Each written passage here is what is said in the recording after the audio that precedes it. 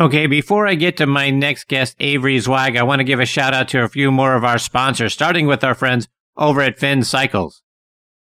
Are you like me, always considering new golf equipment, maybe a new driver? Well, let me reset your thinking because I discovered Square's golf shoes. The patented Square Toe provides balance, stability, and a wider base for increased connection to the ground, effectively increasing your swing speed by 2.2 miles per hour and an average of 9 yards of distance. Independent testing proves it. That's right. It's proven in science. Go to squares.com, that's SQAIRZ.com, and get Square's 30-day money-back guarantee. Use promo code DISTANCE for $20 off.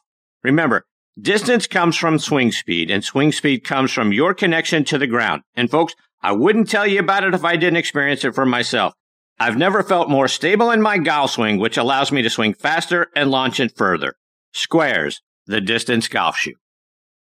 And folks, this segment of the show is sponsored by our friends over at the PGA Tour Superstore. This segment of the show is brought to you by the PGA Tour Superstore. See why golfers everywhere are proud to call PGA Tour Superstore their golf pro shop. Visit them online at PGATourSuperstore.com. Now back to Chris and more of the show. Okay, now back and next on the tee with me is one of the best junior golfers on the planet, and that's Avery Zweig. Had the privilege of interviewing Avery 4 years ago when she was one of the top junior players then, and she's gotten exponentially better every year since. She's won just about every junior event you could possibly win. She's won 4 times this year so far, including the Annika Invitational against players much older than she is. She was a first alternate at the Women's U.S. Open at the Olympic Club. This year, she was a member of the Junior Solheim team, the Junior Ryder Cup team, and she played on the Wyndham Cup team as well. She's ranked as one of the top 5 junior players in the AJGA and number 1 for the class of 2025.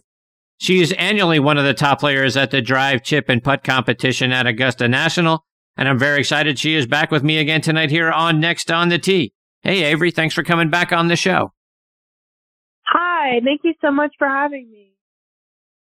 So, Avery, it has been a tremendous year for you, starting with the Annika Invitational back in January. I know that's not the first time that you've met Annika, but talk about getting a win in that tournament and doing it by winning by 4 shots. Well, it was going into that tournament. It was my second AJGA Invitational ever. So I did a lot of work going into it, like mentally, obviously with my game. And I had a really good game plan as to what I wanted to accomplish. And then I got out there and I got some good prep work in. I had another tournament in Florida the weekend before, the Sally Amateur. And it's a great event, one of my favorites. So I was in a really good mindset going into it. And then I was able to maintain, we call it like an attitude of gratitude, because it was, it was really tough because I had never been in a position like that in that big of a tournament in the final group. Obviously a lot of good golf went into getting there, but I was able to maintain that mindset. And honestly, I didn't look at the scores. I knew I had the lead going into the back 9, but I didn't know by how much or how little. And honestly, that was for the best. So a lot of what went on there was what I need to be successful. And that really helped me figuring out more of what benefits me as a player. But you talked about Annika, actually. And from Drive from Putt, I remember meeting her and being super starstruck. And then I met her again, winning her tournament. And I was also super starstruck. It is Annika, so there's always an element of that. But then she was the captain on the Junior Solheim Cup team. So I got to spend some time with her and her husband. They're great people. There's really no better person to be representing golf like she does. So all in all, great experience. And Avery, you go through the qualifying process for the Women's U.S. Open this year that was held at the Olympic Club. Talk about what it was like trying to get through qualifying. Well, my qualifying experience was a little bit different than the normal ones because it was right during that time when in Texas we had like a historic amount of days in a row of rain. And, it's 36 holes. So I played my morning 18 and it was kind of misting, and then it was sunny. And then I had, 2.5 holes left and they blew the horn. And, we had to go in, come back the next morning. They didn't have scoring for, the second round. So I shot 4 under in the first round and I was in the lead, and we were thinking, okay, I'll make some pars. And I came back next morning, did what I needed to do. And then, a bunch of the pros, because I got low am. So, and the people that got the spots before me were pros, and a bunch of the pros had come back in the second round and we didn't know. So we might have had a different mindset, how we'd known what they were shooting. But they, so I was in a qualifier or in a playoff. And then, I birdied the first hole of the playoff and she birdied on top of me. And then, I made a par on the next hole and she birdied it, and that was that. So it was definitely, difficult for me, having that mindset of like, just make some pars and you're in. And then all of a sudden that wasn't the case. But overall, the qualifier itself was a really good learning experience, and just playing at that level and with the pros and, how they can go shoot a number when they need to. And then Olympic Club was a totally different thing. It was super, super difficult. The hardest course I've ever played easily. But I had a lot of fun just experiencing that environment, and obviously Olympic Club and how historic it is, and like eating lunch 2 tables away from Lexi Thompson. It's definitely an experience I'll never. Yeah, so talk about what that week was like. I know you're there at the Olympic Club. You're there as the first alternate. You're having to go through your practice routine. You're having to be there for the morning of the first round to see if anybody falls out. Then you have to stick around for the afternoon to see if somebody falls out from that part of the draw as well. What was it like trying to wait around to see if you're in or you're out? It was tough. Yeah, it was a pretty stressful experience. I've never dealt with that before. I mean, that happened a lot this year with new experiences. It's difficult because obviously a course like that and, prepping, but in the back of your mind, you're like, am I really prepping to play, or am I prepping just to be here? And it was really difficult. And I had a bunch of tournaments around it. So, that experience was, really stands out. But sitting there waiting, by the time the morning tee times were done, we kind of knew that it wasn't going to happen. And we also knew that everyone had checked in. So unless someone broke a leg or slipped on their banana peel, I wasn't going to get a chance to play. But, waiting around, I was super grateful to be able to be there in the first place. Obviously it would have been great to play, but, maybe next time I'll go birdie, birdie, birdie in the playoff, and we won't be saying this. What was it like prepping for the rough conditions at a U.S. Open? What was it like trying to get ready for the lightning fast greens? I know you've played at Augusta National at the drive, chip, and putt, and you've been on lightning fast greens, but what was it like trying to prep that week for the conditions of a U.S. Open? Well, the thing about Olympic Club was anything you can possibly imagine that's difficult about a course was present.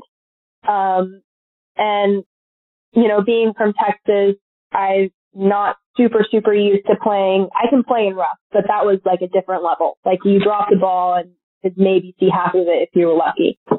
And obviously like fast greens I'm familiar with, but the level of undulation and how like you could have one putt here and another putt 2 feet away from it, and it could break completely differently.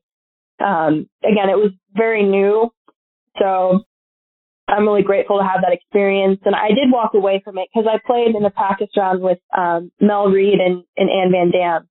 And Mel Reed specifically, it was really interesting watching her work the ball, because Olympic Club was very narrow, and the whole course is difficult, but particularly off the tee, it put a lot of emphasis on hitting really good tee shots.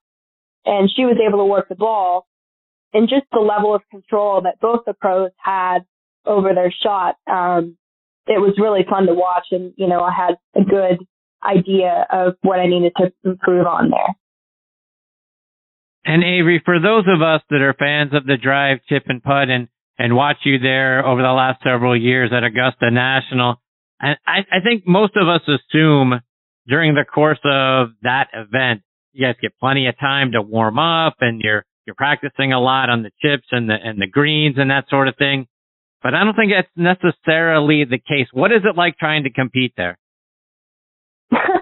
Well, obviously the opportunity to play at Augusta and, just to even be on the practice facilities in 18 green is incredible. But they do not give you a lot of time. It's a finely oiled machine at Augusta, which, I'm sure most of us are familiar with. So you get off the van and you drive down Magnolia Lane, and they drive super slow, so you get videos, and that's super cool. But you get there and you chip for about 15 minutes, and then you go hit for about 15 minutes, and then most of it is actually just standing there waiting for you to go. And then you hit your 2 shots at each skill, and then it's done. But I think, a common misconception is that we get to practice on Augusta prior to the day, but that's not true. But, they give us our time, and again, it's being on Augusta and competing there, it's a little bit overwhelming. So, you can focus a little bit less on the warm-up time and more about just being there. Maybe I'm going to be at the Augusta National Women's Amateur Tournament prior to next year's Masters, and really hoping that while I'm there, I get to walk the course following you in that tournament. Could we see you playing in the Augusta National Women's Am? Well, we hope so. It's definitely a big goal of mine. They finalize it December 31st via the World Amateur Golf Rankings. I would be in as of now, but I have a couple more tournaments, and there's a bunch of collegiate players that are still playing. So we're hoping if I get one more good finish, yes, you'll see me there, and you'll be able to follow me on the grounds of hopefully Augusta. So I hope so. I'm looking forward to that. And Avery, you were a member of the Junior Solheim Cup team this year. You and Amory Avery were able to earn a point for the U.S. team in your foursome match. What was it like getting to put on the red, white, and blue and play for your country? It was super fun. I've never represented the U.S. before like that. I have experience in match play, but not for the country. It was a really fun experience to witness passion on the European side. Europeans are commonly very passionate. And also our side, I've played in team events, but it's just a different level playing for the U.S. As far as playing with Amari, she was an incredible partner, and I've kind of, obviously with her being in the short game, I've kind of played my whole career looking up to her. And being able to play with her and hear a little bit of what goes on in her head, because it was ultimate shot. So it really is a team event, because, my shots count for her. So it's all in all, again, a really fun experience. I say that a lot, but I did have a lot of really cool events happen this year. Avery, I imagine you took a little time out of your practice regimen to check out the Ryder Cup this past weekend. As a Texas girl, I know you're a Jordan Spieth fan. I imagine you're a Scotty Scheffler fan as well. Not sure about if where you stand on Bryson DeChambeau as a Texas guy, since he's from California, but played his college golf at SMU and lives in Dallas. But what did you think about the Ryder Cup and how well the Texas contingent played?